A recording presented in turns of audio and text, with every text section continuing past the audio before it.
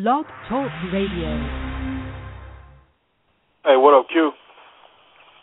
What up, Radio World? My name is Quincy. And this is my show, the Talk to Q Radio Show. It's almost like posting a blog, except I'm doing it live. Oliver here. Thank you for having me on your show. So awesome to be here with you and all your listeners. I ain't saying you don't screw. Screwing cool. Oh my goodness. Oh, that came out, all kinds of freaky. That's not what I meant. You know, we need more shows like this because people need as much relationship help out there as they can get. I was told that I was a man eater. Well, I am pro-woman, but I'm not anti-man. I know the value of a good man. Does that make sense? I like that. I'm going to say that again. What's going on, man? What up? Hey, Q. Hey, everybody. Hey Q, how are you? You ain't laying it down? I bring thunder and lightning every single time.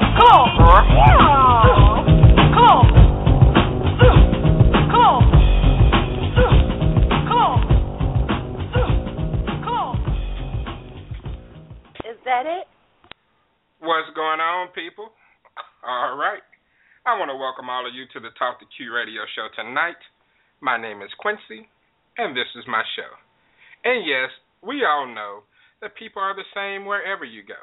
But why aren't we always treated as such? Before I get started on my show maintenance, I have to, first of all, apologize in advance. I have I'm coming a little bit under the weather, and my throat is a little bit sore, so I'm going to try to fight through it. You know, I missed the show because I didn't feel well a couple of weeks ago, but I didn't want to miss another one so soon. But I'm going to try to fight through it and go ahead and do the show. We have one topic. Go ahead and get that done, make the most of it, try to get in the bed, get some sleep, get up in the morning, go to McDonald's, and get my oatmeal that I love so much. And speaking of McDonald's, you all said February was the month of love. Where was the love today when I got my oatmeal and got to my destination and only had like 40% of the cup full? It was like a bag of chips, you know, like all air, and only 40% of my cup was full. And it wasn't the temperature that I'm accustomed to. So, you know, show me some love. Talking about you want people to pay with love, show me some love. All right, that probably just ruined any chance I had of McDonald's being a sponsor. Before I get started, let me do a little show maintenance like I always do and explain how this show works to those who are new. This show is a platform for you, the callers, the chat room participants, the social networkers.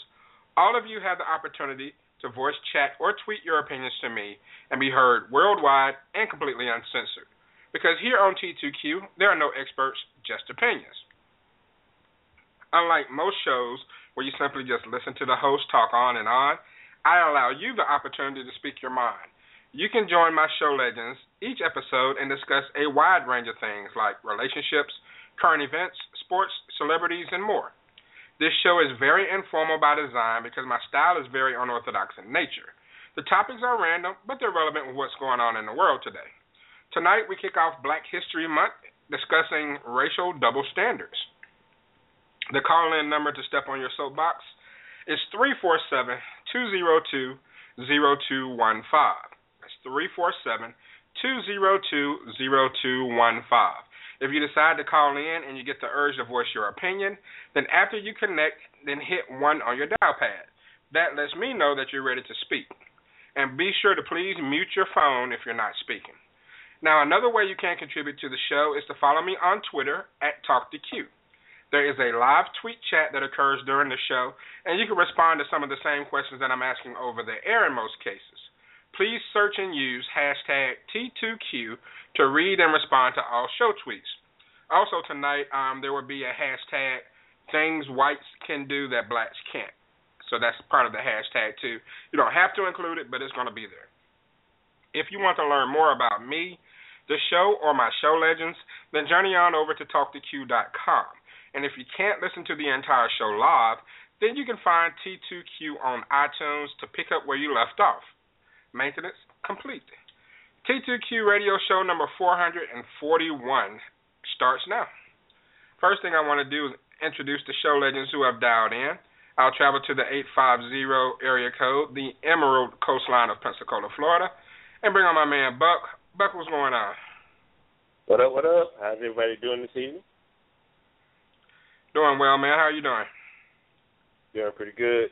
You gotta stop all that craziness with that sore throat, man. I know, right? So I'm going to get it together. I got a busy weekend, so I'm going to get it together. All right. Let me go to the Skyping in from the outskirts of the Motor City, the 248 area code, I will bring on author Crystal Hickerson. Crystal, what's going on? Hi, Q. How are you? Hey, Bob. I am doing well. How you feeling? How's the ankle? How are you doing, Crystal? I'm alive. That's ankle important. is still broke, so. Oh, my goodness. Not good. Yeah. Okay. Well, hopefully you can continue to take care of that and it heals fast so you can get back to your old tricks. So that way you hang up with chandeliers? I got a chance to read the blog post you had on your website about Stacey Dash essentially blaming victims of rape. And I thought it was really good. I thought you did a great job with that. Can you let everyone know where they can find it, just kind of give them the gist of what it's about? Well, it's about what Stacey Dash, Clueless fame and others. She was on Fox News, which is a perfect place to say these kinds of things. She was just talking about how they were talking about colleges and how with a rash of rapes have been going on, that they were going to start banning some of the fraternities, et cetera, and for their behaviors and all that. And she had made a comment stating that it is the bad girls who go out and go to parties and act up and get drunk or whatever, and they're putting themselves in that position, so therefore they are the ones who are to blame for being raped, and that she feels sorry for these boys who are just being young, basically. So that really pissed me off. I'm sure it did. So I had to blog about that. And she said, if you're a good girl, then nothing will ever happen to you. Yeah, that's not true. And of course that's not true. And it's sending the wrong message to women and to boys about how to act. And, so on my site, you can just go to getcrystallized.net and check that out and read, and please comment if you would like to regarding what she had to say. So, and I think I have a link on there to the actual article where she was talking about it. Okay, and I love the comment. And I think there's enough education to go around. I don't think you should shame the victims, and I don't think that you should, exclude the boys. I mean, I think both people need to be taught something. People need to learn how to protect people when they may be out of control or under the influence, more so than take advantage of them. And so there's definitely some teaching that needs to be done. But it was very good. I applaud you for it. All right. We'll go ahead and get into the show topic. 347-202-0215 is the number on the Talk to Q radio show. No experts, just opinions. There was an essay for Yahoo Parenting where there was a white father who decided to make a list of things that he takes for granted as a white man, but it could be a problem for his biracial son, who's half black. His name is Calvin Hennick, and he says he doesn't want to give his kids a complex about the inequalities he believes they will face in life, but he also wants to prepare them for the road ahead. So, to kind of focus on some of the things that he thought and, then throw in a couple of additional things, I figured I'd make a list of some things that white people can do that black people can't. Now, of course, this is not a blanket statement where, 100% of white people and 100% of black people can or cannot do certain things. But we're just talking about, for the most part, the perception is that a majority of white people get passes with certain things that black people don't. And we're going to discuss it. And, of course, if someone disagrees, then feel free to dial in and chime in, I'm looking to hear this from both sides. So, first of all, Crystal, I will start with you. One of the things Mr. Hennick said is that he can walk through a store without being followed. Now, do you think that black people are more likely to be followed by employees or security at a store than whites? I mean, I know it's kind of a basic question, but why do you think that is? Well, I think they absolutely are followed more. I know I've been followed. I've been ignored, in stores. Sometimes. So, especially depending on the store that I go into, that kind of a thing. But, yeah, I mean, the reason why is because they think we're all going to steal, basically. So they follow us around. It's just part of their perception, the non-blacks' perception of us. So, so that's something that we all have. I know just about every black person, no matter who you are, even Oprah, has dealt with. So. Yeah, that's true. Even Oprah. Yeah. So it's you are not immune to it for whatever you are, and you would think that nowadays that if you see a black person come into a store and they look like they are rappers, you would be you'd be breaking your neck to get over there to talk to them because they're probably going to spend and buy everything in the store. And for me, when I shop, which I hate shopping, but when I shop, I shop in a store that makes me feel good. If you piss me off or you don't give me the right customer service, then I will not shop there. I will never come back, and I will take whatever I was going to buy and put it back because, that's important to me. It's the whole Pretty Woman experience. I cannot stand that. So customer service is very important, but they don't care about that because all they look at is your skin color, and they think that, first of all, A, we don't want you in here anyway, and B, if you're going to be in here, you probably are going to steal, so we're just going to make sure that doesn't happen. Okay. And Buck, how do you feel about it, man? Yeah, I co-sign completely on what Crystal has to say. I mean, when you walk in the store, you don't want to, I want to be able to go in and, look at things freely, because if I go in the store, I'm going to have money to get what I need. So I don't need somebody following me, asking me, do I need help? I don't care if I'm in Walmart, JCPenney, Dick's Sporting Goods, whatever. I don't care where it is. I don't need to be followed, okay? Now, if I need some help, I will seek you out and ask for help. I'm 44 years old. I ain't gonna steal anything. I don't have a record. I ain't gonna get one at this stage. So, I don't need somebody, following me around, peeking around the corner, saying, "Do I need some help?" Because, if you peek around the corner and seeing if you're seeing right, you need some help, then you're gonna get a nice surprise. I don't, gone are the days of me being nice, going like, I don't need any help. I'm going to make your ass help. You're going to sneak around the corner and ask to see if I need some, or you're going to help my ass. I promise you that.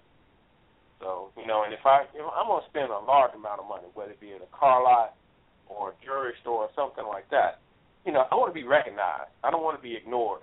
If you ignore me, you will pay the price for it. You'll be paying the price because I'm going to talk to your vice president or whatever.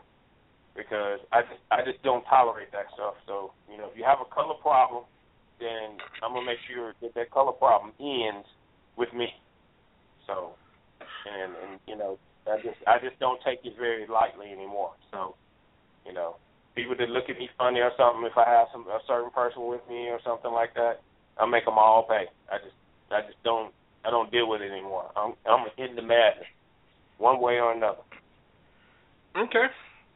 On Twitter, Lady T chimes in and says that she gets followed in stores like Nordstrom's or Neiman Marcus, and I'm pretty sure that happens. And I don't know how often white people may get followed. One wants to call in and give their experience, and that's fine. But let me go to the 910 area code by way of Big Spring, Texas, and bring on the man who plays the doctor on the radio, Dr. Bobby Willis. What's happening, man? What's up, Q? What's going on, family? How is everybody tonight? All right. I married Bobby off on Facebook today to Nicole Vinegar. I think they're a perfect match, man. That's nothing but pornos ready to be made right there, man. Y'all got that energy. So, but Bobby, let me ask you this, man. All right. Mm-hmm. There are a lot of black people who get caught shoplifting. Okay. Now I don't know the percentage of blacks to whites. But do they get caught because no one's looking at white people, and white people probably steal just as much, or are black people just natural-born thieves? I mean, let's be real about it. I'm gonna bring it. I don't think that we're just natural-born thieves, but we are naturally born into a lot of hardship. The majority of us, and so when you grow up with the mentality, you got to get it how you get how you live, get in where you fit in, and all these cliches, and you're trying to at least blend in amongst your peers and stuff. A lot of our young kids are definitely getting going out doing things like that and getting themselves caught. That's not to say that white kids don't get caught, white people don't get caught, or even steal. It's just that we are pretty much more watched than the other races, because that's our, and I don't even want to say a stereotype, because if it happens, it's not really a stereotype, and I always tell folks, I don't want to get off track, but hey, we eat watermelon, we eat chicken. It's not a stereotype. It's what we do, but they do too. So, but getting back on topic, I don't think that if it's something that we're known for, whether they believe it or not, or whether it's true or not, we're going to be watched more closely. And I think that's what's happening when we go into these, especially high-end stores, Okay. Definitely that. I mean, I know I've been followed before, and it happens regardless of how I'm dressed. I mean, I can be dressed, in appropriate clothing, I guess, for what you would think like business casual or whatever, and I've still been followed before. Have the person constantly ask you, can I help you with something, while other people walk around the store freely. But Crystal, when it comes to success, can a person succeed without it being attributed to their race? Like Mr. Hennick said that his wife, who is black, got her acceptance letter from Boston College, and a peer told her that she must have gotten it due to affirmative action, which basically ruined the experience of receiving a letter. Can you be black and successful, in life or corporate America without the assumptions that, affirmative action assisted you or your race got you there? Oh, absolutely. And you're just going to have to, work twice as hard, though, Like Olivia Pope says. Well, they're just repeating what we already know. Mean, that's all that was.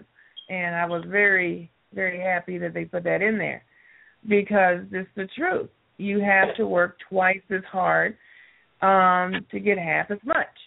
And so if she got there, it's because she worked her ass off. But, of course, the accolades are not going to come.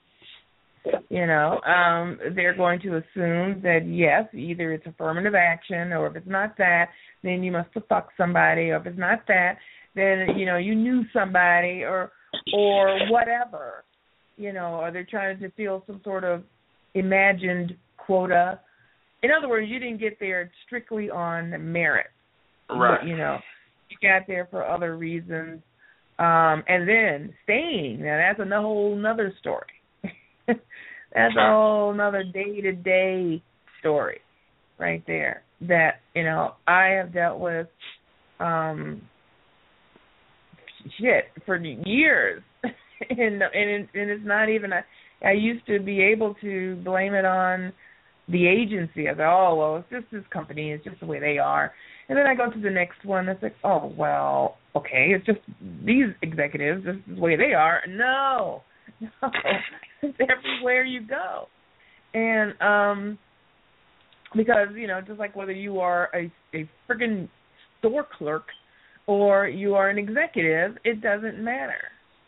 Who you are, it's like they feel they are better, they're superior, even if they do not say it. Or even if they really, in their soul, feel, oh, look, I'm not racist. But this is part of their culture of who they are. So therefore, they naturally do this. And this is usually mainly Americans, and because this is what we're talking about. When I went overseas, it was completely different. I felt completely different over there. I'm sure. But here, it's part of our culture as the American people, So it is, and it's been passed down silently. When someone's not invited to a party or someone is, kind of edged out of the particular in-ground or there's a side eye to a relationship. So, it's those silent things that make a child look and go, oh, okay, I guess that's not right. So let me not do that. So, and it's built inside of who you are without you even, no one ever said to you, they never use the N-word, they never said black people are horrible or whatever. It's just the way they do things that make you believe, okay, well, this is not the way things are supposed to be, so let me act this way. So anyway, it's everywhere. It doesn't matter. And no matter how great you are, it doesn't matter. You still have to fight every freaking day.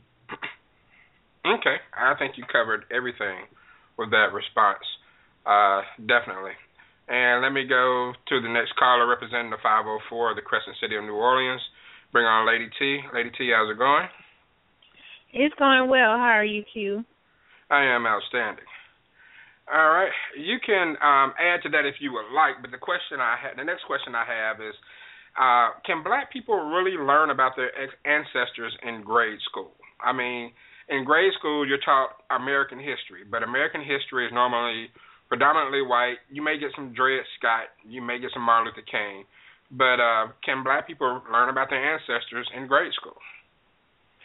No. I think black people can learn that they have ancestors in grade school, but they can't learn about their ancestors because American history is not our history. Their history. It's not a part of our culture, and yes, we can learn who, Martin Luther King was as far as being one of the founders of the Civil Rights Movement, and honestly, they don't even teach all of the speeches, and of course, you can't teach all of the speeches that Martin Luther King gave in school, but of course, the famous I Have a Dream speech, it doesn't even touch the surface of basically who Martin Luther King was. So you can't honestly learn about your ancestors, your heritage, your culture, who you are, where you came from in grade school. I do not think so at all. I think you can't even learn all of it at home because the parents don't even know. Most of the parents don't even know. They're not aware of who their ancestors are or where they basically come from in the foundation of their family. I think it's all a learning and growing experience.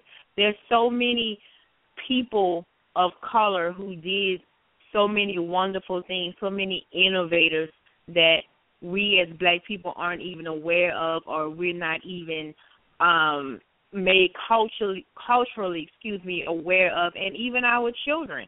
They know about Martin Luther King.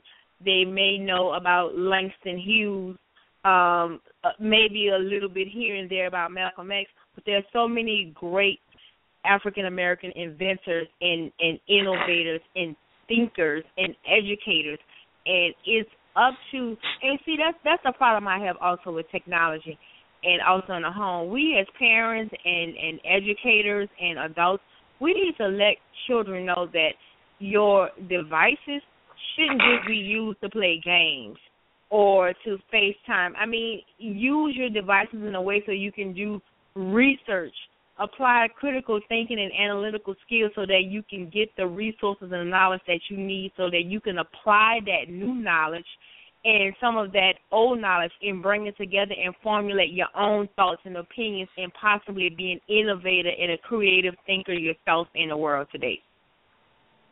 Okay. Very well said.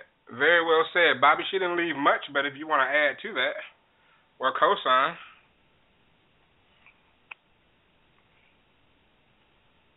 Bobby?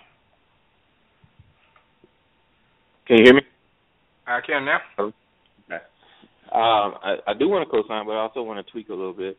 I think that they do learn a snippet of our history, but it's our history revised. It's our history in white tape. They talk about our accomplishments and things like that, but they put a different face to it, you know.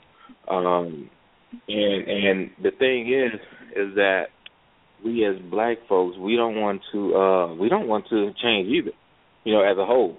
You know, like an example is our religion, you know. I mean, the Bible and every other book and every other, you know, religion pretty much out there other than Christianity, it depicts, you know, Jesus as, you know, a dark-skinned man, whether that's black, whether it's, you know, Egyptian, whether it's whatever. You know, he's not a blonde, blue-eyed guy. Yet still, you can't get a single black family in the South to take that picture of white Jesus down, you know, from their wall. You know, and Bobby Kennedy. Yeah, they're not going to do it. So, you know, if you got that type of resistance to learning about yourself, then how do you expect your kids to have that same tenacity, you know, or to have a different tenacity to learn about themselves, you know, when you're not showing it yourself? So I think that we need to delve into our own history, do our own research, you know, learn about where we come from and what was our religions before we were brought here, you know, and things like that. And encourage our children, like, you know, T said, to freaking, you know, use these devices that they have to, you know, explore, you know, indulge in critical, you know, analytical thinking and apply it to what they learn about themselves as they dig deep. Because trust me, it's deep. It's down off in there. They're going to bury our story because they're trying to make it their story. And there's nothing against any white listeners if you're listening. I'm just saying, like, you know, what it is, you know.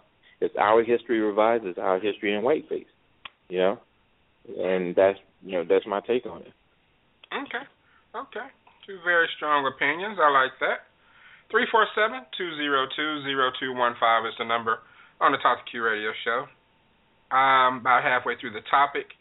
Buck, losing your temper in traffic or losing your temper around a cop. We pretty much know that there's a huge difference between black people losing their temper and white people losing their temper. We both grew up in predominantly white schools, and we've both witnessed white kids cursing out cops.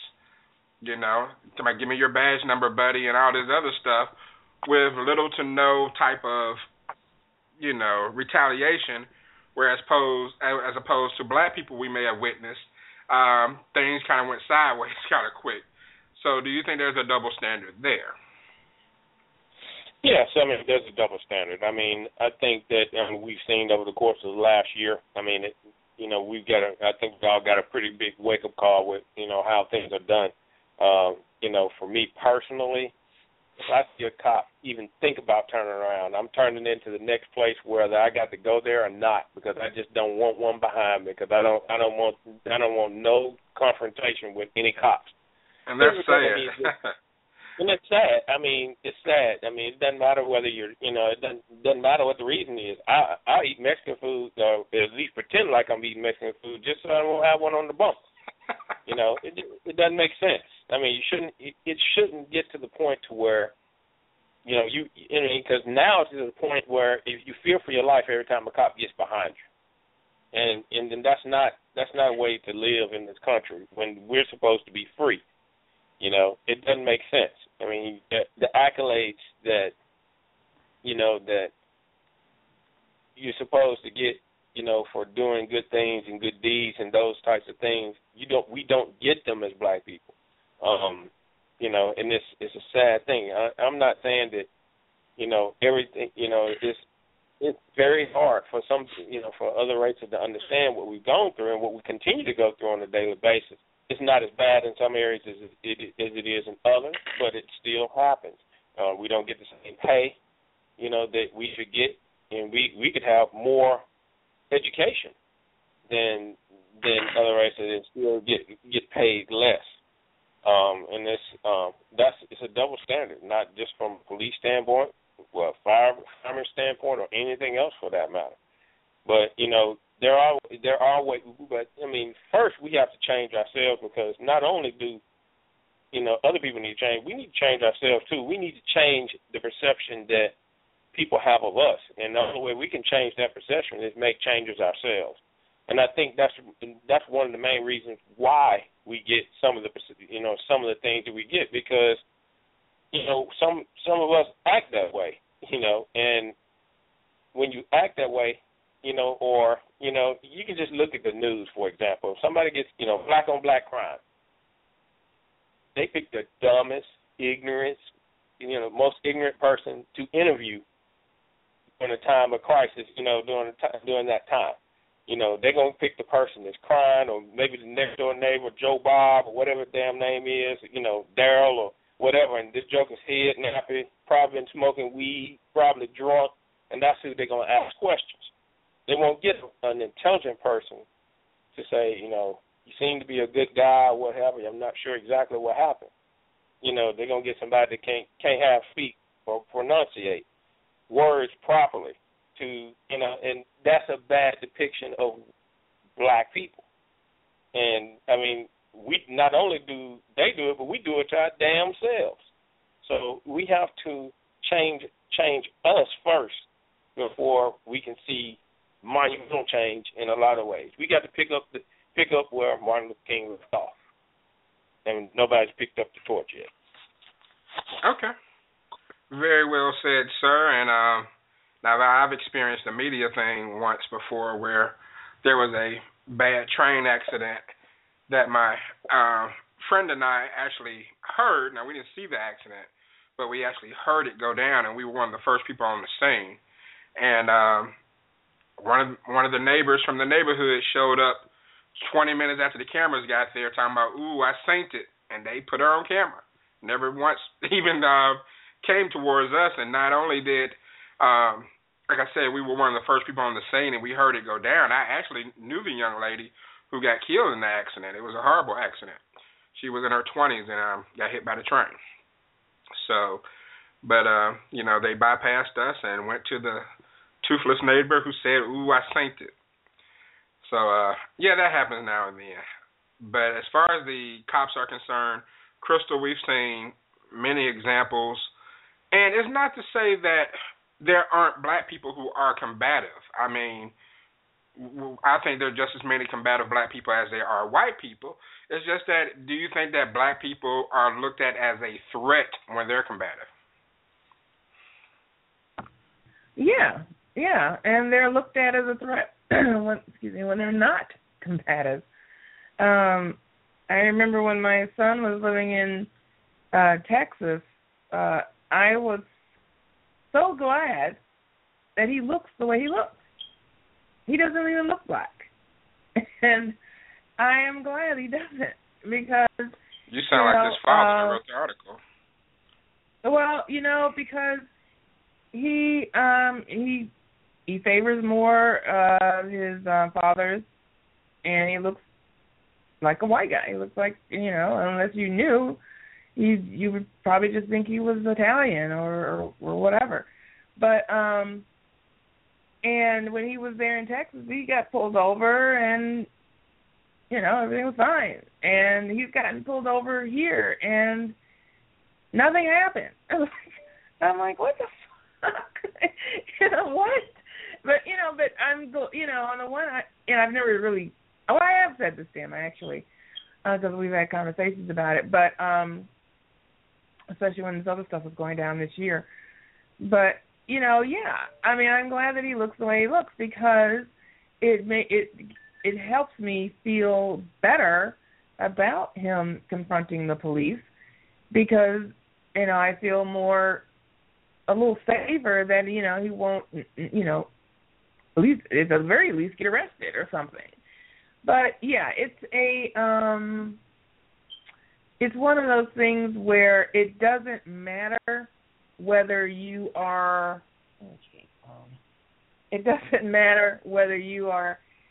combative or whether you're doing all the right things or you're saying all the right things. I think as a female, you may have a little. It's better for us, I think, as a black female, but as a black man, no, or boy, it doesn't matter. I mean, they're immediately on the defensive. Now, maybe I'm not going to say that it's all because they're black. Maybe they're just looking at the fact that these are the people who tend to cause us trouble.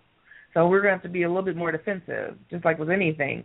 But I think it does spill over into their own feelings, personal feelings, growing up. Because, cops, they come from somewhere, and there's something that made them want to be cops.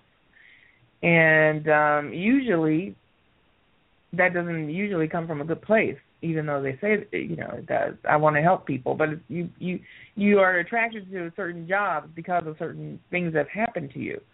So that within itself may make a person feel always on the defense. So they want to be there to protect everybody else from these horrible people. So...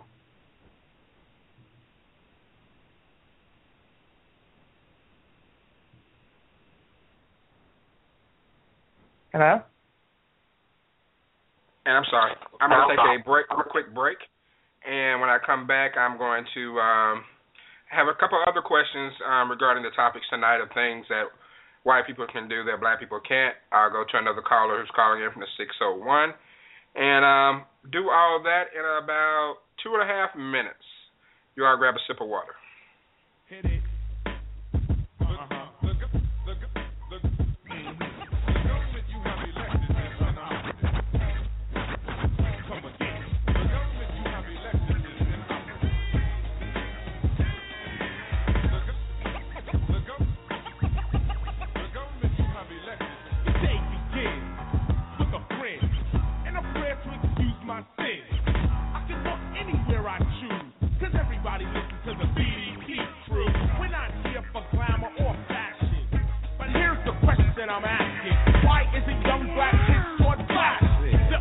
How to read, write, and act. It's like teaching a dog to be a cat.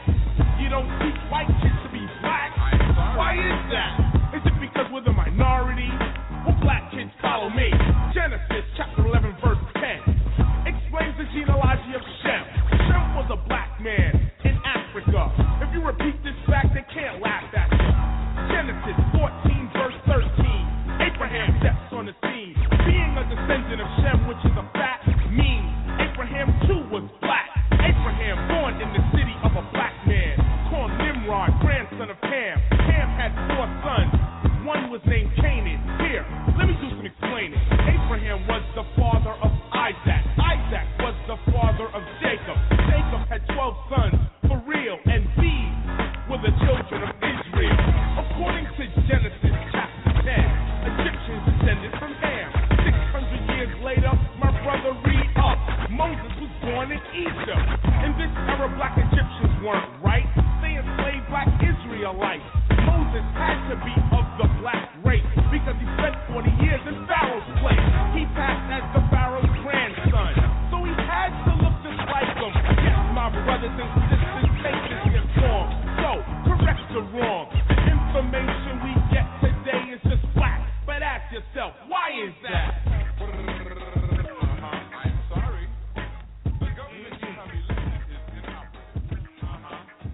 Hey, this is Lele from Lele's Ultimate Date from Hell, and you are listening to the Talk to Q radio show. No experts, just opinions. All right, and I'm back. And I'm going to go to the 601 area code. I believe this is Miss Boom Boom calling in. How's it going this evening? Oh, just fine. Boom Boom Pow Pow. I'm good to hear. Glad to hear from you, Mr. Q.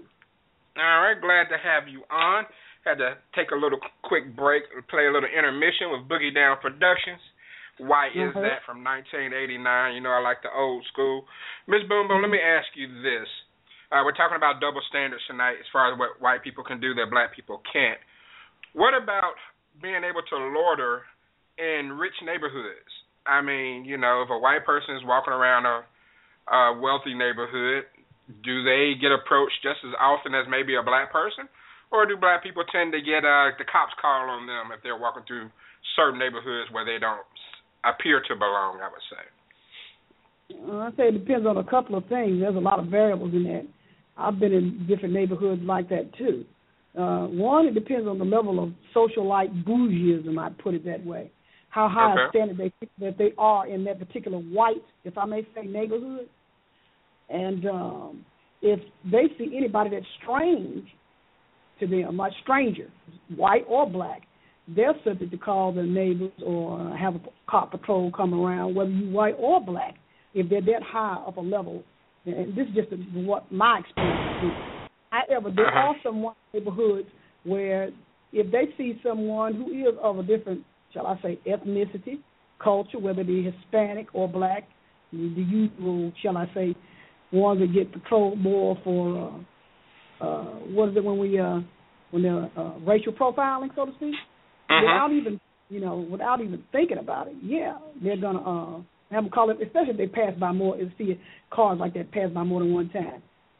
Whether the car is hoop looking or if it is on hydraulics and high speed on those nice rims, type. It's a vehicle that is normally not in their neighborhood.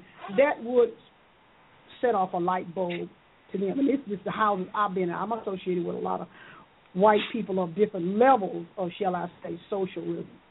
And my thing is, if somebody white, no matter what, is going through a car, going in a car, get in their neighborhood and they see that they're not black, most likely they'll get through real easy, no problem. If nobody feels it's suspicious. But if you were walking through, it's a different story. It just depends. They can take just face value right off the bat. I'm going to tell you, it does spook, especially more of the older or those who are really high up in their money. Because, and I can't blame old people. I don't care whether white or black for being suspicious. Because these days, over here in Jacktown, I'm not going to lie, I've been in places where I didn't understand why somebody who was in the upper class or somebody that's white that normally was nobody white, and I know they had to be lost, being over, I don't know if you're on Valley Street or Washington Edition. Yes. Yeah. I guarantee you, they were lost. They had no idea they had creeped over in our hood. And then when they got out and started looking a little bit, and then I stepped out to the porch because I could tell they were lost. I was going to help. They drove right on off. They didn't have nothing to do. They said, They shook. I could just see them. They shook their head, and they drove on up, and they tried to get themselves up out of that neighborhood. You see what I'm saying? So it really does depend on how the people are. And I'm going to tell you, Madison County has been synonymous in certain areas. There are certain neighborhoods that they are very kind and wonderful to anybody, but they are very prayerful and watch because they don't want no bad, as you say, quote unquote, element, no matter who it is. Neighborhood, and you can't blame them because people getting shot up everywhere. Over in Belhaven, look what happened to that lady. True. See? So you can't blame. You can't blame. That's my outlook on it. Okay, and I agree with you. I do think sometimes it may be warranted. Other times it can be somewhat of a harassing situation, but it's like sometimes I can understand being safe but sorry, but then other times it's just ridiculous. I've heard some stories of people who even live in the neighborhood who the neighbors don't know them and they get the cops called on them. So it just kind of depends on where you're from, like you said. But all right, lady. People, may I add this one? You got to get to try to know your people. I try to know the people in my little neighborhood. I'm gonna just tell you this little area, and predominantly it's predominantly black. There are a few Hispanics there, and I'm learning how to speak Spanish. Yo hablo español poquito, sí, señor Quince. I'm trying to get to know them like that, and so some of the Hispanics know that I know some Spanish, and I can get along with them my better. But my thing is, I ain't gonna lie, the majority of the blacks in their neighborhood, they are the most unfriendly folk. They don't want to speak to nobody, white or black. So, one white or two that I do see in the neighborhood, You know, they hurry up, get from out their car and get into the apartment. You know, but they're more friendly. So I don't know what to tell them, you know, other than that. But anyway, I'm going to let you go. All right. And now, Lady T, let me ask you, and this is something I put out on Twitter, what's the difference between when white people complain about white people in comparison to when black people complain about white people? I mean, is there a difference? Is it taken differently when we complain? And if so, why do you think that is? Because there's a perception and maybe a stereotype in some way, but honestly there may be some truth to the statement that white folks are more prone to stick together and black people don't. So with that being said, they feel like, okay, they can talk about one another, but you can't talk about them, in other words, because they know that when black people talk about each other, you know, that's normal. People expect for black people to be crabs in a barrel. That's expected. That's unfortunate. But exactly, it's very unfortunate, and they expected more from black women. But that's a radio show for another day. But you know, when white folks are complaining about each other, they're more so just venting with the intent on just getting their feelings out. But when all of that is said and done, they're still going to be there for one another. They're still going to help each other. They're still going to be a team. When black folks are complaining about white people, it can be perceived in certain settings as how dare you, how could you? We've given you a chance. We're letting you be a manager. We're giving you a decent salary to take care of your family, so how dare you? Why would you? In other terms. So it's taken very differently. Even and in certain settings, you know, black and white people get along very well. However, I would never become so complacent where I would find myself just complaining all the time or spewing venom or venting, if you will, about one white person to another. Because personally, I think it's career suicide. Even if that person who's receiving my message never says anything to me, they're still mentally processing that, okay, I'm talking bad about Becky. Even though they may be agreeing with what I'm saying, or they may have just said the same thing to me, they're still mentally processing everything that I'm saying negative towards this other person that's the same race as they are. So I just think that people of color really need to be mindful of that. Okay. And good points there.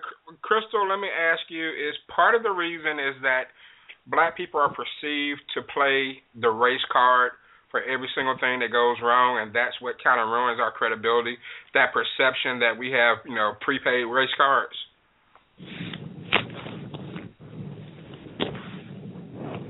Yeah, I mean, I don't know if it's, I don't think they like to hear it, which is why the term race card even came into play, is because they don't like to hear it, they don't like to be reminded, they just want all of this to go away.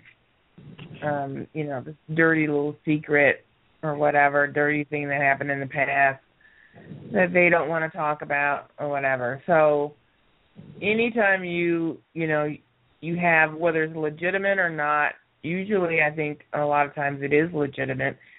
It's just like with anything. It's just like with if you have sexual harassment. I mean, it's up to the person being harassed to let you know that this is how you feel, this is how you made me feel. And it's the same thing, you know, with being discriminated. I mean, it's, you know, when you're being discriminated as opposed to, you know, if it's something else having to do with your work or whatever. I mean, you know the difference. But they call it a race card because they want you to shut up about it. And they want you to feel guilty. They want to turn it around on you. So you'll shut up, and you just think, oh, you're just overreacting, and everything is not about black or white or what, et cetera. Right. So, I mean, I think that's something that you feel that your rights are being, that you are not being respected, your rights are being trampled over, that you should speak up, because that's what it's there for. You can't use the law. The laws cannot be utilized, and precedents can't be set until people speak up about it. Okay. Very nice response. I can appreciate that. Let me go to the 601, or back to the 601, to the bold new city of Jackson, and welcome on Eminem. Eminem, what's going on? Hey, what up, Q? What up, Radio World? All right. Not much, man. And Eminem, the last question for this guy's essay that he wrote, it's a white guy who has a biracial son, and he talked about all the things that he can get away with that maybe his son will not be able to get away with since his son is half black. And one of the things is that he said that when he gets treated poorly, it never crosses his mind that it's because of his race. If he gets bad service at a restaurant, he doesn't think, well, they're giving me bad service because I'm black. Or if, he doesn't get a job at work, he's thinking, well, I'm just not good enough for the job. Or maybe they just, like the other person better, but it's never an issue of race. But yet, as black people, don't we feel like a lot of times when we don't get something that we feel that we deserve, one of the first things that come to our minds, even if we admit it or not, is race? Yeah, of course. And, I just got on, but I really love what Crystal said because more of that needs to be said. It's like this, man. It's just like with being a victim of crime, anything else. It's just like, just because you may have had a certain experience, it doesn't mean that represents everything. And so that's the kind of shit that pisses me off. Like where, somebody might, black or white, they might have, a friend, loved one, child, or whatever of the opposite race, and they may have never experienced anything. But to quantify the whole damn, United States and make it seem like, well, hey, man, me and Billy grew up just like buds, and, we played together. I slept at his house, he slept at mine. That's fine, And I'm sure that's a great relationship, but goddamn, that don't represent everybody in the world. So that's the biggest thing with my issue with any of it.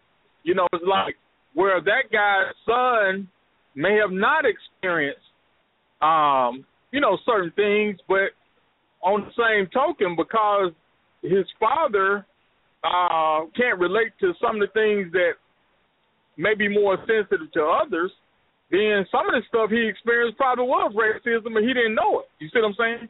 Because he didn't know the signs. It's almost like a kid from a suburb or a rural area or whatever going to a urban area and don't know the signs to look for drugs or certain gang affiliations. It don't mean it's not there. You just don't know where it's at. You don't know what you're looking at, but the other person with you say, hey, man, we might need to leave, Same scenario, And I just hate to see so many good people get demonized. It's always like you got these, white people always, being demonized in their mind. It's like, stop taking it so personal. Like Al Sharpton or something like that. I'm like, motherfucker, he ain't talking about you. He talking about them cops to beat this dude ass for nothing. You know what I'm saying? Killed him. Yeah. He's not talking about you. He's not talking about, I guess that's the peeve I got with it. It's just like, you could be in a store or something. I remember when the OJ trial was going on. I mean, these motherfuckers taking it personal. It's just like when you seen black people talking about, killing George Zimmerman, they not talking about killing you. They don't have no problem with you. That's the thing. When a black man gets mad, to this day, for whatever reason, I hate to say it, but most white people, not all, but most white people seem to act as if the guy that's mad or the group that's mad is talking about you. They're not talking about you. it's just like if somebody stole something from you. It's like, well, I don't give a damn what color he is. I'm trying to get my shit back. So just look at it like, yeah, Myron's mad but when Myron said, man, fuck that cop, he ain't saying fuck every white person in Madison or Rankin County. He's saying fuck this dude that fucked over me. Simple as that. And so until that's acknowledged, it's always gonna be looked at it like the race card, like that type of shit. Like I say, Crystal put it in better words than me, but you know what I'm saying? The same shit. It's just like, okay, oh shit, here go a loudmouth talking about something, all that kind of shit. Like, well, why don't you look at the facts before you try to make somebody out to be a loudmouth? Why don't you look at the affidavits this dude's mother signed 100 times and nobody even investigated the shit? Or why don't you look at some of the facts of the case, so when somebody that is a loudmouth get involved, maybe you understand why they got to have a loudmouth, because nobody's listening. Okay. Very strong points, man. Very passionate, and I definitely have an appreciation for that. Definitely do. And all right, just got a retweet from the mayor of Jackson. Tony Yarber just retweeted the last question, or favorite the last question that I asked. I think he came across me by way of Lady T. I know he follows her. But that's kind of cool. The mayor of Jackson favorites one of your tweets. But all right, a couple more side note questions. I think it's a very important topic, first of all, and I allowed everyone to speak their mind tonight. Some people went long. I didn't run the ticker on anybody because I think all of this is very important discussions that need to be had. Now, unfortunately, we didn't have any white participants. We had some on Twitter, but not on the phones. And that's fine. I mean, if people listen to it, then, they can always email me at talktoq.now@gmail if they want to comment. They can comment on my Facebook page at TalkToQ, or, however they want to do it, or tweet me. You can still comment. It's never too late if you happen to be listening to this a little later and if you're not listening live. But it's a very important topic as far as double standards. And it doesn't just go one way. There are some double standards that black people have that white people can't do. Like the N-word. I mean, that's the most popular one, right now. And so that's always been a popular one. And so, I mean, there are a lot of different things. And ultimately, we have to just come together when we're all calm and talk it out. Don't wait for the next black kid to get shot in the street before you decide you want to try to explain why it's wrong. Now, right now, we don't have any black people that have been shot and killed in a few months that's been nationally televised, at least. We've had some people to get stomped out as recent as today, but no one's been killed. And, maybe now is the time to come to the table and try to peacefully discuss the differences that we have and how we can enhance police training to help them respond to certain situations better. There's a kid who got a gun pulled on him recently. I think he was 14 years old because he had a snowball in his hand. I really don't think a snowball is much of a threat, and I don't know if he was even threatening to throw it, but the cop pulled a gun on him. And I mean, so there's situations like that where there needs to be some sensitivity training and try to get some of these stereotypes out their head that all black people are threats. But okay, I like to ask a question when I give people to get their final thoughts. However, I want to give you all a little heads up on this one. The question I'm going to ask tonight is, how is respect earned? Okay? As a person of your race, how is respect earned? And that's the question we're going to have for final thoughts. So just kind of be thinking about that while I go through these last couple of questions. And these questions are for the ladies. And Ms. Boom Boom, I'll go back to you. As far as black women are concerned, let's talk about pop culture for a second. You have, the Kim Kardashians, Paris Hilton, and women like that who have released sex tapes and they have blown up. Yet, if a black woman releases a sex tape, a lot of time it can be career suicide, dating all the way back to Jane Kennedy. Do you think there's a double standard there? Do you think that white women's sexuality is celebrated, while black women's sexuality is not respected or not considered wholesome. Yeah, especially when you're talking about how viral that, unfortunately, and especially when you're talking about how viral that video on YouTube with, what was it, Miley Cyrus? I mean, she turned her glory up to heaven and earth, and everybody just booted her, bent her twat all over. And you know what I'm talking about? I couldn't believe it when they showed it. They had to put a big old blur when they showed it on the morning news, and she just bent all over up. And I mean, everybody was going to it, watching it like they. Now, then in another case, I don't remember way back when Miss Vanessa Williams became scrutinized. Remember, across the nation, across the world, the lines were backed up to Egypt to get that magazine. Now, I understand she's mixed orientation. She had, she's light skinned and everything, but she still was considered the first, and she was the first black Miss America. So, yeah, there's a double standard right off the bat just looking at it. We have to present ourselves with an image. If we want respect, all of us can't go out there and dress up like Beyonce and be bootylicious on TV. You could do it in respect. And the first divas in pop culture that I believe that did it most respectfully, but yet as sexy as they could, was the Supremes. Diana Ross and the Supremes. Those are, to me, the original pop culture music industry divas. And people still respect them to this day, because them big old beautiful long eyelashes and the way they went about their way, and they still sang about love and all the lyrics. The kids can still listen to it. It to me, it's about presentation, and James Brown couldn't have said it better. Say it loud, I'm black and I'm proud. Well, show it. Show that you no matter what culture you're from, especially us being black in America and building this country on our blood, sweat, and tears. We deserve the respect if we earn it the way God intended for us to show that we are worthy of being respected. And we are. We are all the way back to Christmas Addicts in the Boston Massacre. We deserve it. So it's just how we show ourselves to represent ourselves.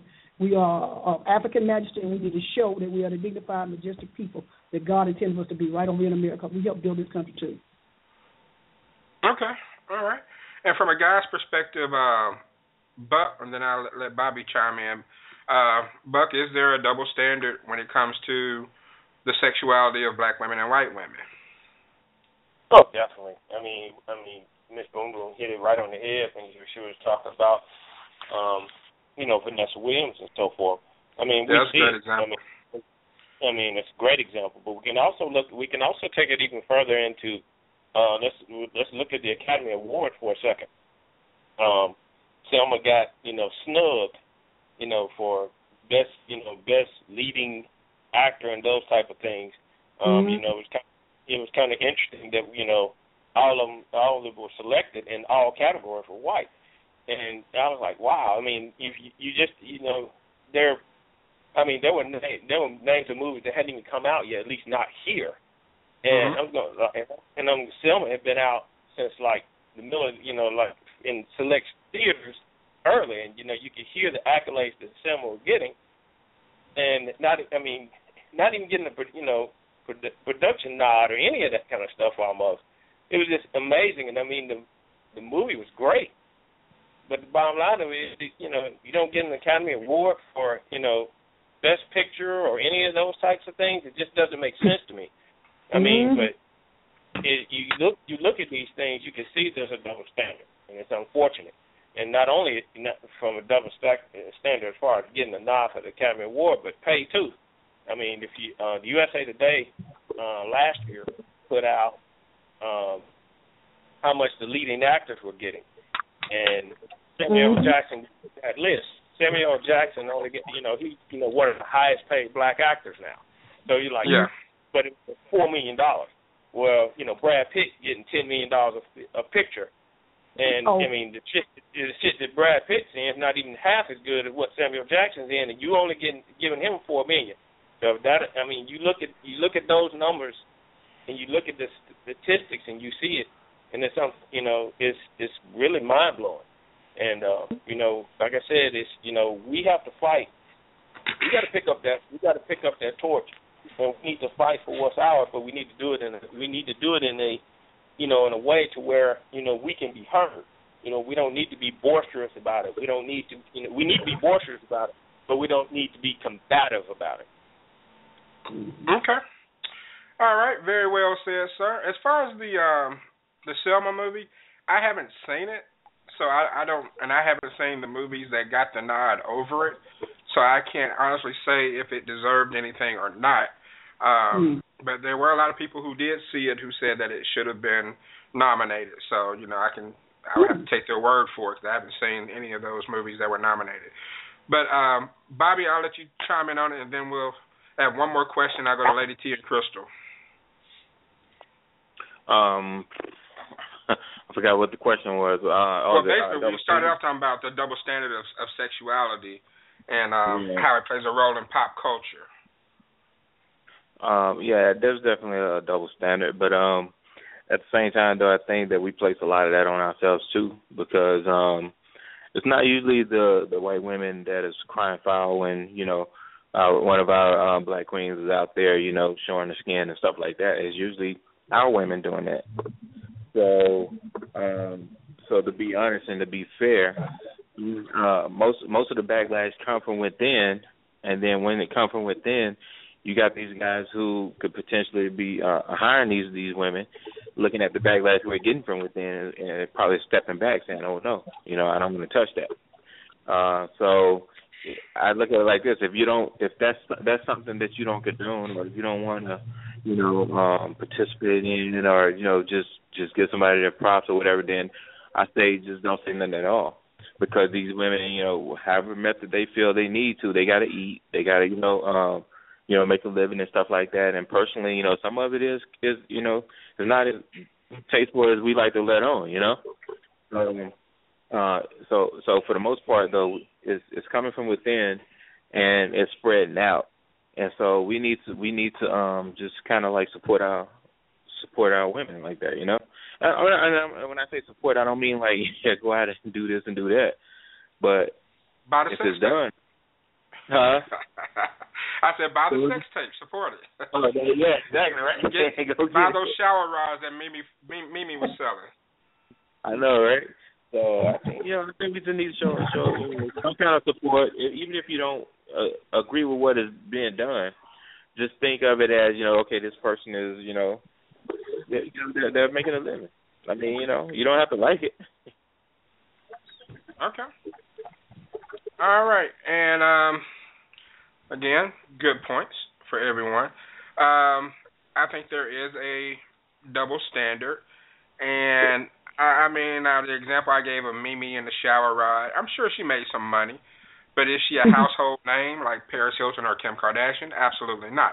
Will she be? Absolutely not. Is she just as talentless as they are? Absolutely. But there is a difference. So, she'll make some money, but she'll never be on that level. It would take someone who's already like huge, like Beyonce or Nicki Minaj, to kind of cross over in that realm. But, they would have no need of doing that because they actually have a talent. But you get what I'm saying. All right, Lady T, this question I think is perfect for you and Crystal. Black women are not expected to be emotionally vulnerable. Okay, now researchers have suggested that the cultural expectations of the fortitude in black women kind of fuels the myth for the strong black women, quote unquote, right? Which compels her to push for unrealistic levels of self-sacrifice, self-denial, and ensuing emotional distress. Now, white women traditionally have not had to bear this cultural burden. So, do you think that we have this strong black woman myth and that you all are expected to roll with the punches simply because it's been culturally accepted in society and it's kind of ingrained in our mind that if you dog a black woman out, she's going to bounce back? Of course, that's the perception. That's the perception of black women from all races. Especially our own. I'm sorry. I said I agree. Yeah. And I can see personally in regards to that, because if I say something to the point of I'm having a bad day, or I'm just, having a moment or anything, and then if I put that out there on social media, immediately I'm going to get the, oh, suck it up, or you'll be okay, or you're strong, but what if I don't want to be strong at that moment? And I'm not strong all the time. I'm a human being just like everyone else, and it doesn't make me any less of who I am. I'm still a person, and I still have feelings, and the weight of the world gets on my shoulders just like it does anybody else. But, we are supposed to always be strong and independent and be able to multitask and juggle 20 different things at one time and still look good and wear our high heels and run the household and make sure the children are in line and cook a 7-course meal and make money and then be a freak in the sheets and just do all of these things no matter what is going on. Even if we have a sick parent or we have a friend who needs us. It does not matter what is going on. The black woman still has a perception of, we got it, we can handle it, we can do it no matter what, all the time. And I think it's unfair. And maybe some of us have brought that upon ourselves, and I understand that, but I'm not going to attack black women with this question. I'm just not going to do it. I am going to represent, and I am going to speak up, because we are often attacked for so many different things, but just because a person is having a bad moment or a bad day doesn't mean that they're not strong, doesn't mean that they can't handle the cards that they've been dealt. It's not favored upon if we're crying or if we're frowning or if we look sad. It's really not favored upon. It's like, immediately we have an attitude or something is wrong with us or we can't handle it or we can't do something. That's just not what the world sees when they think of a black woman. That's not who we are supposed to be. And probably because, during slavery times and during all of those other times of the repression and the depression, that black women did everything. They took care of everybody's children, including their own, and they did everything. And I understand all of that. However, we're still people, we're still human, and we have our feelings and our moments too. And it doesn't take anything away from us. It doesn't take any positive attribute away from the black woman. And I think that perception is very unfair with all of the probably other thousands of negative perceptions that people have about black women. Okay. All right. Very well said. Crystal, I don't know if she left anything for you, but I'll give you an opportunity to add to that if you can. Yeah, I hear what she's saying. I personally don't believe it's a myth. I think that most black women are stronger because we have to be. And this has been generationally have been brought down. You can take it all the way back to when we first got on this rock. And you can continue it till today, because we are, a lot of us are still having to do everything by ourselves, and with or without a man. Okay, I'm not talking about men, but I'm not going to even include that, because I don't think that really has anything to do with it. I think there are still black women who are fighting and who are struggling every single day. I'm not even talking money. I'm talking just general struggle of whether it's racism, sexism. They're struggling to take care of their children. They are struggling to do all the things, that she already mentioned. And you're strong. You have to be strong whether you want to be or not. You cry in the dark. You cry by yourself. You take a deep breath and then you get right back out there, because you have to. Okay? You have to. There's a reason why there are more black women in college and in higher positions than there are black men. because we have to.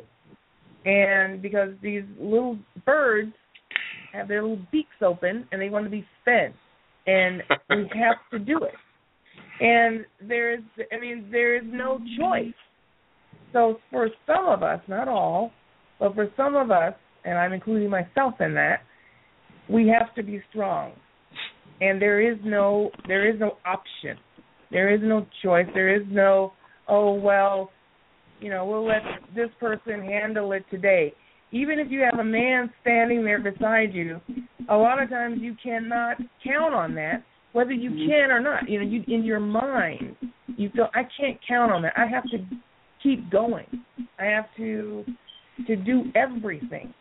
And then I have to, and then in the end, and I'll sleep when I'm dead because I have to keep going. And so I really don't think it's a myth. I think it is the product of our culture, of what has happened to us over the generations, and this is just who we are on a general sense. And yes, a lot of us are on the defense a lot because we are ready for the fight that may or may not be there to come. But we're ready because we have to be. Just like I was saying earlier, you have to be twice as good for less. And that what does that do to a person though? What does that do to you? You say, well, why are you so angry? Why are you so this? And why are black women so this? Damn. Because I'm in the fight right now. This is fucking war every damn day to make sure there's food on the table. My children leave the house and come home alive. I mean, these are things that black women have to deal with on a daily basis. And then, I still have to wear 6-inch heels and fuck this idiot. So, we may be a little upset sometimes, or it may come off that way. So, I mean, I don't think it's a myth. I think it's getting better in a way. I think it's changing, but I think it's the shift is not so much in what we have to do, but how we do it. We may have more money, we may have higher positions, but the struggle is still real. It is still very, very real. So, not a myth. Excellent responses, everyone, and just the overall, just all the responses given tonight were very good. A lot of examples, and hopefully people can get an understanding of some of the things that black people may go through. And again, it would have been nice to have someone of another ethnicity represent, but like I said, it's never too late. Email me at talktoq@gmail.com. Hit me up on Twitter at TalkToQ, or go to my fan page at TalkToQ on Facebook, and you can comment better late than never and give your opinion. So a round of applause for everyone for doing such a great job. On Wednesday, tomorrow, February 4th, we take a look at why it seems as if it's trending to divorce after over a decade of marriage.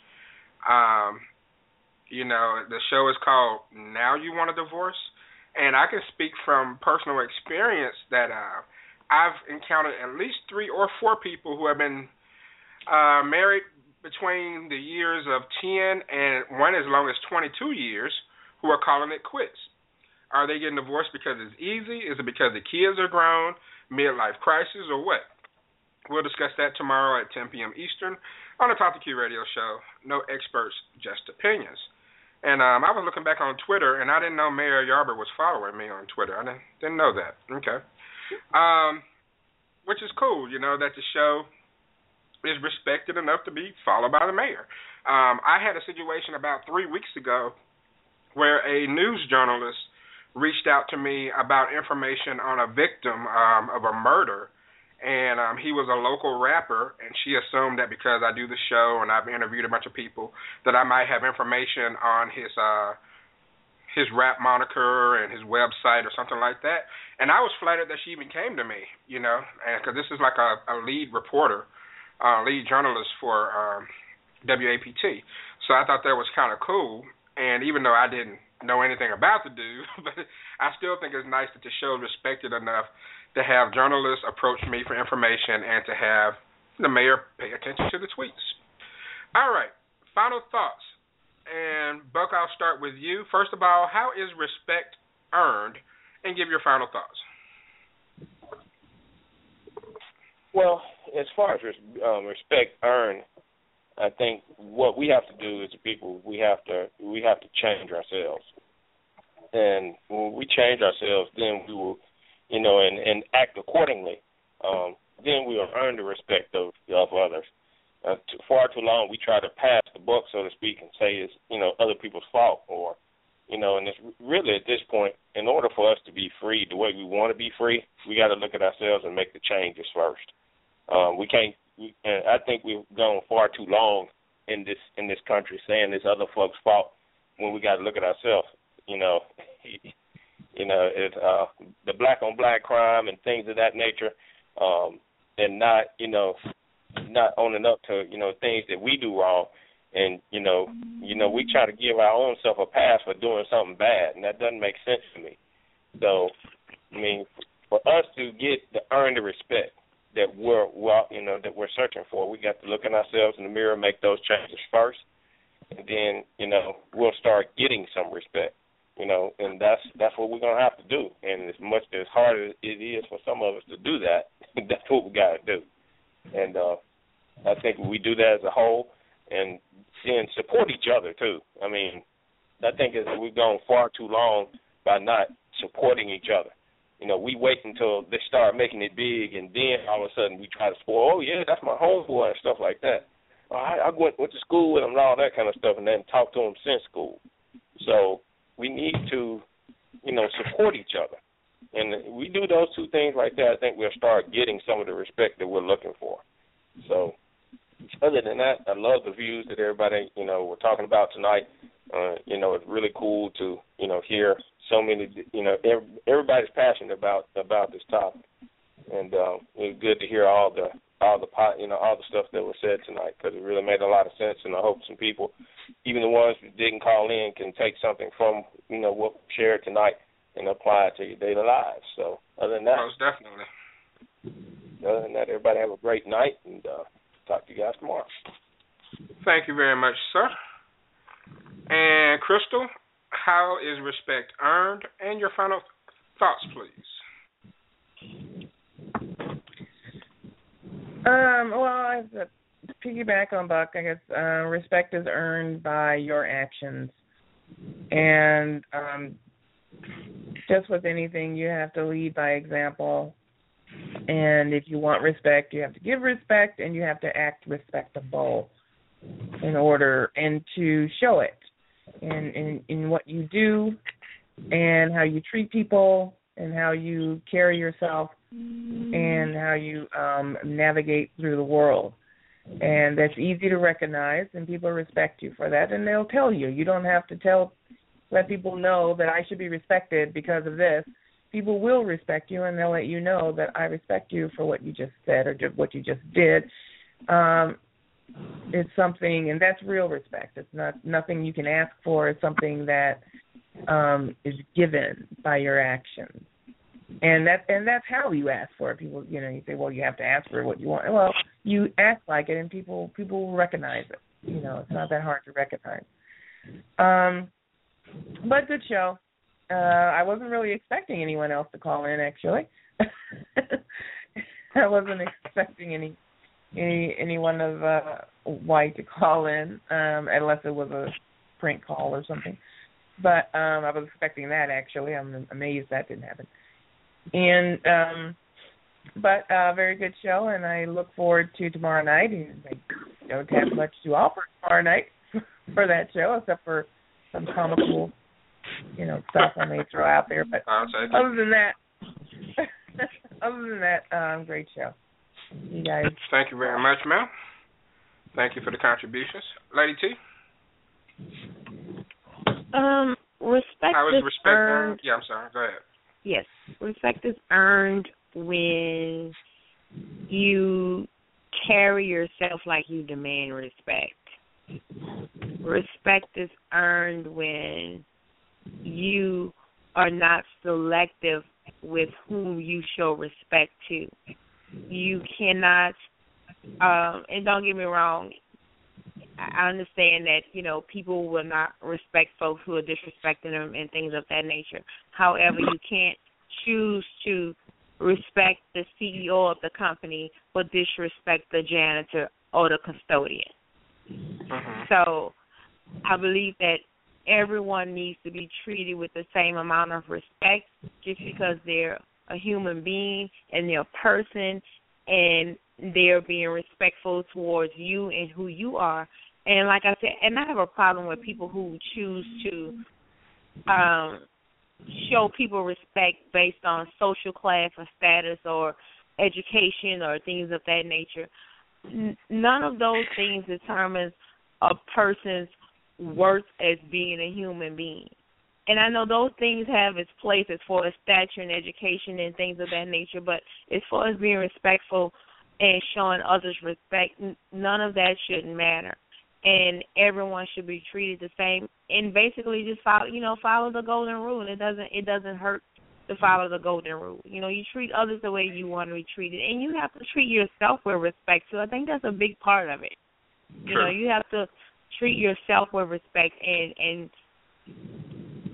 demand respect. And I don't mean demand respect by the way you talk to people as far as harshly. You demand respect by the way you carry yourself, by the way you present yourself. That's how you demand respect. And I think the show, as far as my closing statements, the show is very good tonight. I really enjoyed the way that even though there were, some differences of opinions or shall I say the way that people perceived the topic, there were differences in that regard, but people were respectful. No one was attacking anyone, and no one was really attacking any other race. It was just simply stating their viewpoints and their experiences and their feelings in regards to the questions that were posed in tonight's show, and I really I thought that was great, and it shows also the growth and the integrity and the respect that the group have for themselves and for their communities and for their race and other races as well.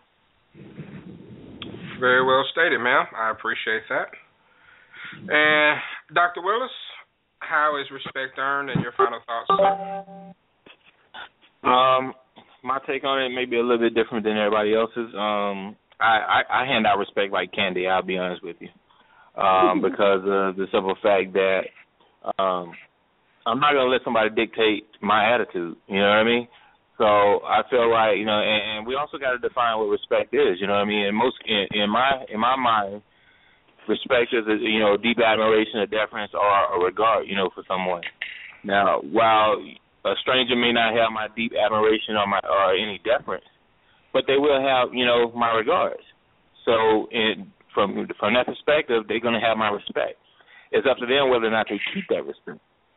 So I don't feel like respect should have to be earned at all anyway, to be honest with you. I think that, it should be freely given. Because once you let someone dictate how you are and how you act towards them, you're giving them power. All right? Sure. You're not gonna get my power. So I'm gonna give you your respect, but it's up to you to keep it. So that's my take on the respect issue. My final thought. I want to just talk about one particular thing. I'm not gonna go through all we talked about tonight because there's a lot of stuff. But I think that with the situation with the women, right? What was that? I'm trying to think of formulate that last topic. I think the one on the sexuality or the one on the being strong. It was after that one. I think T and Crystal talked on it. I think it was about being strong.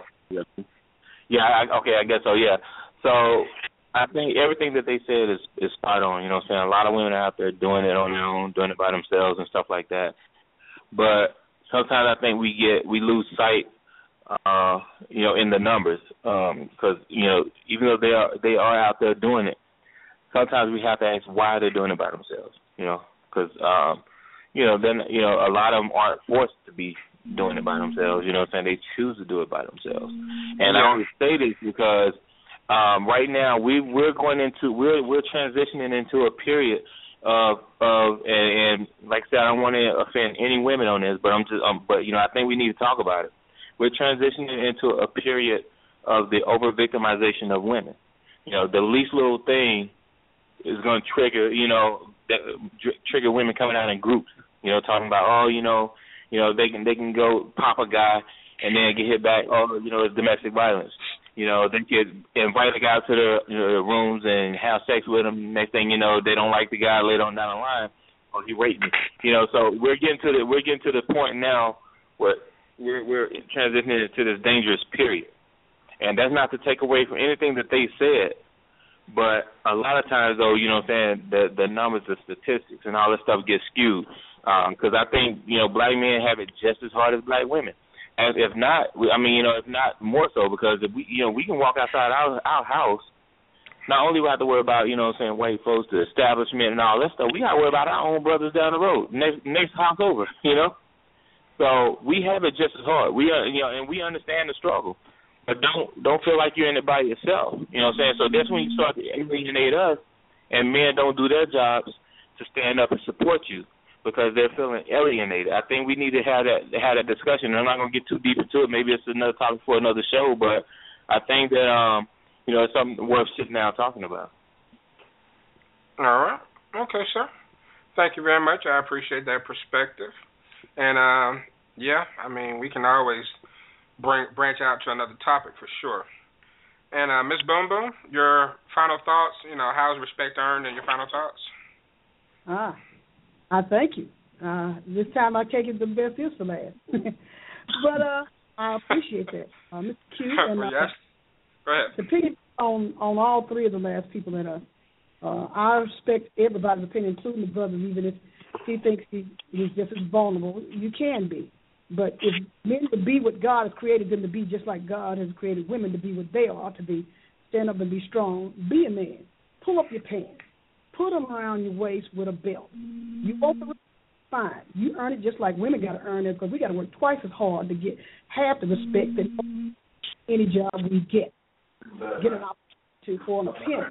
And if you've been in our shoes as women, having to fill the shoes many times where men need to be as a father, then a lot of times women wouldn't feel like they're so neglected and so vulnerable in so many ways.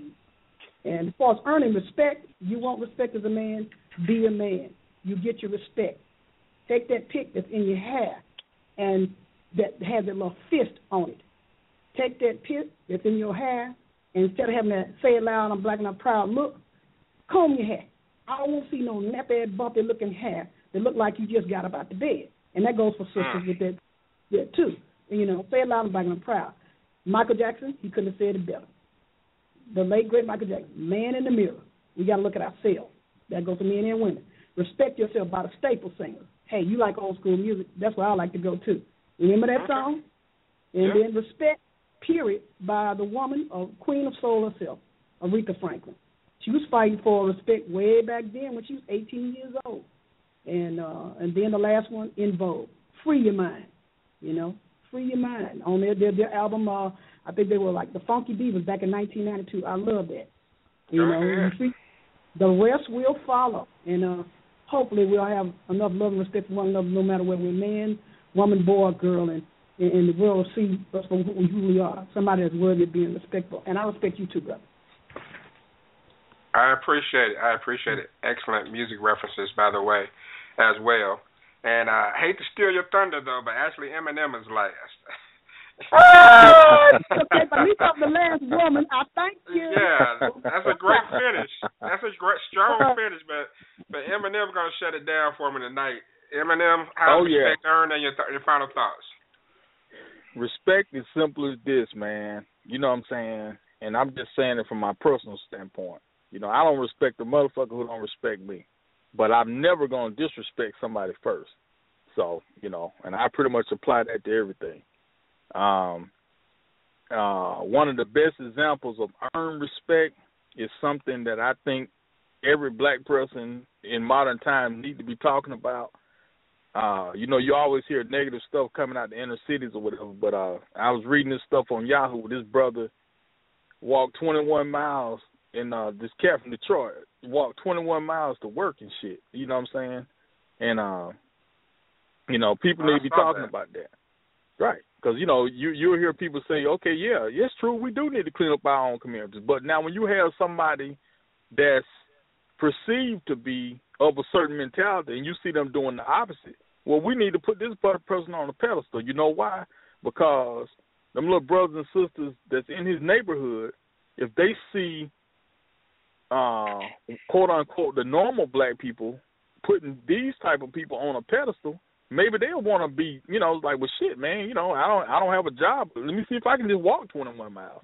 It's better than breaking in somebody's car or something. So, I think that, we really need to take a hard look at, the total situation. And, we need to start letting people know that if you want to calm down the fear that a lot of white people have of us, it's up to us to balance. Like what I try to do, guess what? Oh, yes, exactly true. If somebody were to tell me, all this negative stuff and all this stuff about Jackson, I'm like, yeah, I can't argue. I can't disagree with it. But you know what it's up to me to do?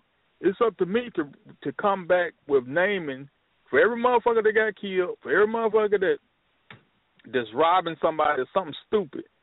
It's for me and everybody else who's tried to halfway be a decent person to counter that with like, hey, you ever heard of this dude? I work with this dude that's got his own show. Used to work with this cat that's got his own show. He doing something positive. He on the outside area. I know this cat that's doing this. I know this lady that's doing that. I know this dude that's tutoring kids out of his house. I know some kids that can do this and that. I also know this kid that broke into this house, but the guy next to him, did you know he had missed a day of school since the first grade, and now he's in the 12th grade? Did you know that? It's up for me to tell you that. You know what I'm saying? So nobody's going to fix this shit for us. We got to do it ourselves. And that's how you change the image.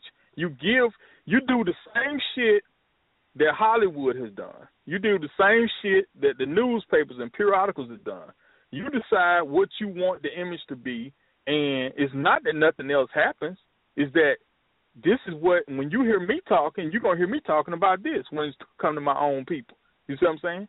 And likewise with anybody else. People got it twisted. Hell, everybody from China ain't hard working and shit. Everybody from, some of these other countries and stuff is not just, I'm all about my books and stuff. You got motherfuckers killing people and stealing and shit too. Now, they have harsher rules, of course. So, but it ain't like it don't happen. So, I'm just saying to black people, if you know something that's good about your own people, say that too. Yeah, we need to hear bad shit. Yeah, but guess what? Everybody tell us bad shit, but we need to say some good shit. The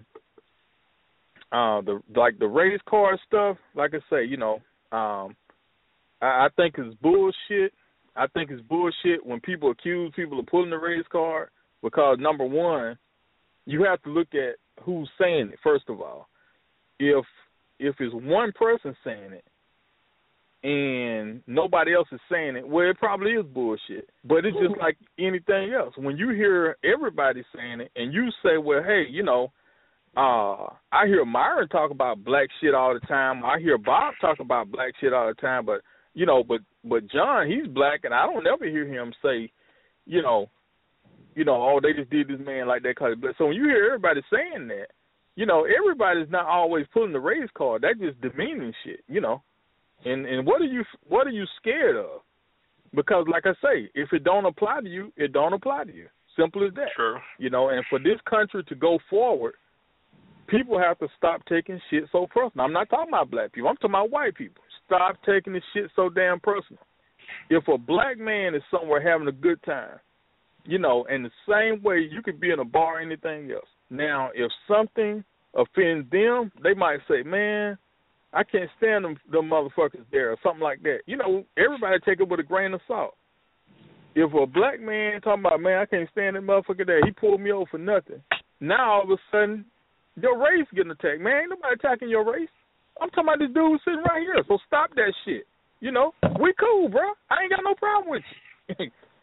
So, you know, until everybody come to the table with some real sit-down stuff, and first of all, slavery has to be acknowledged. It can't be some shit like, oh, shit, well, that ain't apply to me. Yeah, it do apply to you. Every fucking thing in the past affect the future. You know, that's nonsense. That's just like having a mom that was a millionaire in 1900. You don't think her grandkids affected now, great grandkids affected now, versus somebody that's been on welfare for 5 generations straight? You don't think it's going to be a difference? That's bullshit. Of course it's going to be a difference. You know what I'm saying? So, yeah. So, you know, to white America who really want to make a difference, you know, the first thing need to be, you know, when you're talking to your black friends or coworkers or whatever, chill out. If they vent about something on TV where another black person get killed or something like that, it's not against you, man. It ain't got nothing to do with your ass. Chill out. Chill out with that shit, you know. Don't sit up and say, oh, God, he's mad. We might not need to get close to him today. Motherfucker, I could have beat your ass last week. I ain't thinking about you. I'm talking about this motherfucker on TV right here. So chill out with that shit. Okay. You know, and last thing I'm saying, you know, I don't want to get on this female stuff, but, you know, women need to be more vulnerable and stuff. And because, see, a guy will approach you faster genuinely if he know you weaker, you know. I can't, you know, I remember I bought 2 Cadillacs off that shit, you know, so keep it going. But, nah, this is a serious topic. But it's, you know, it's a very needed topic. I'm glad you put it out there, man. I know I done went for a minute, but I had to make up for the time I was late getting on, being stuck at work and shit, so. Okay. Like I said, I was given some leeway tonight, so I appreciate it, and I appreciate everyone's contribution. And Miss Boom Boom, you didn't do your sign-off, did you? No, I didn't sign off. What's up? What you mean? Your sign-off, your signature sign-off. Oh, well, sure. Boom, boom, pow, pow, how you like me now? Everybody don't feel the way that last dude right now, but I hope he has a chicken instead of a cow. Boom, boom, pow, pow. How you like me now?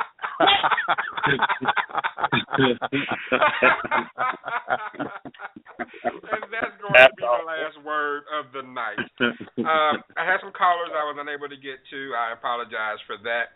I also apologize to some people who I may have accidentally skipped over through parts of the show. I got distracted with Twitter, and I may have gotten out of order. But that's why I was really adamant about everyone getting time to speak in case I missed you on a particular question. Thanks to my show legends, callers, tweet chatters, and everyone who participated on tonight's show. If you want to hear more T2Q off the air, if you want more of T2Q off the air, then ask to join the exclusive Facebook group called T2Q. Just search for it on Facebook and ask for an invite because it's private. And you can get a heavy dose of T2Q every day in the group on Facebook. I throw out like 4 or 5 topics a day that we kind of discuss, and we have a lot of fun with it. Sometimes it gets heated.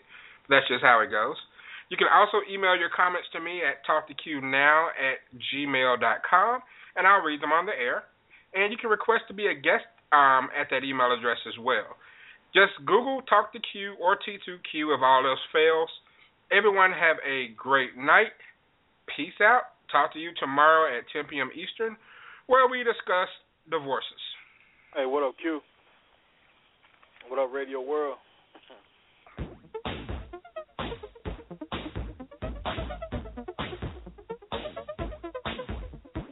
It's almost like posting a blog, except I'm doing it live.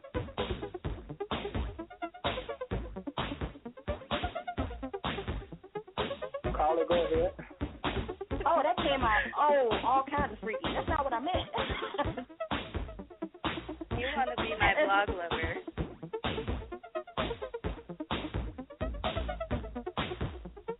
My name is Quincy, the Talk to Q radio show.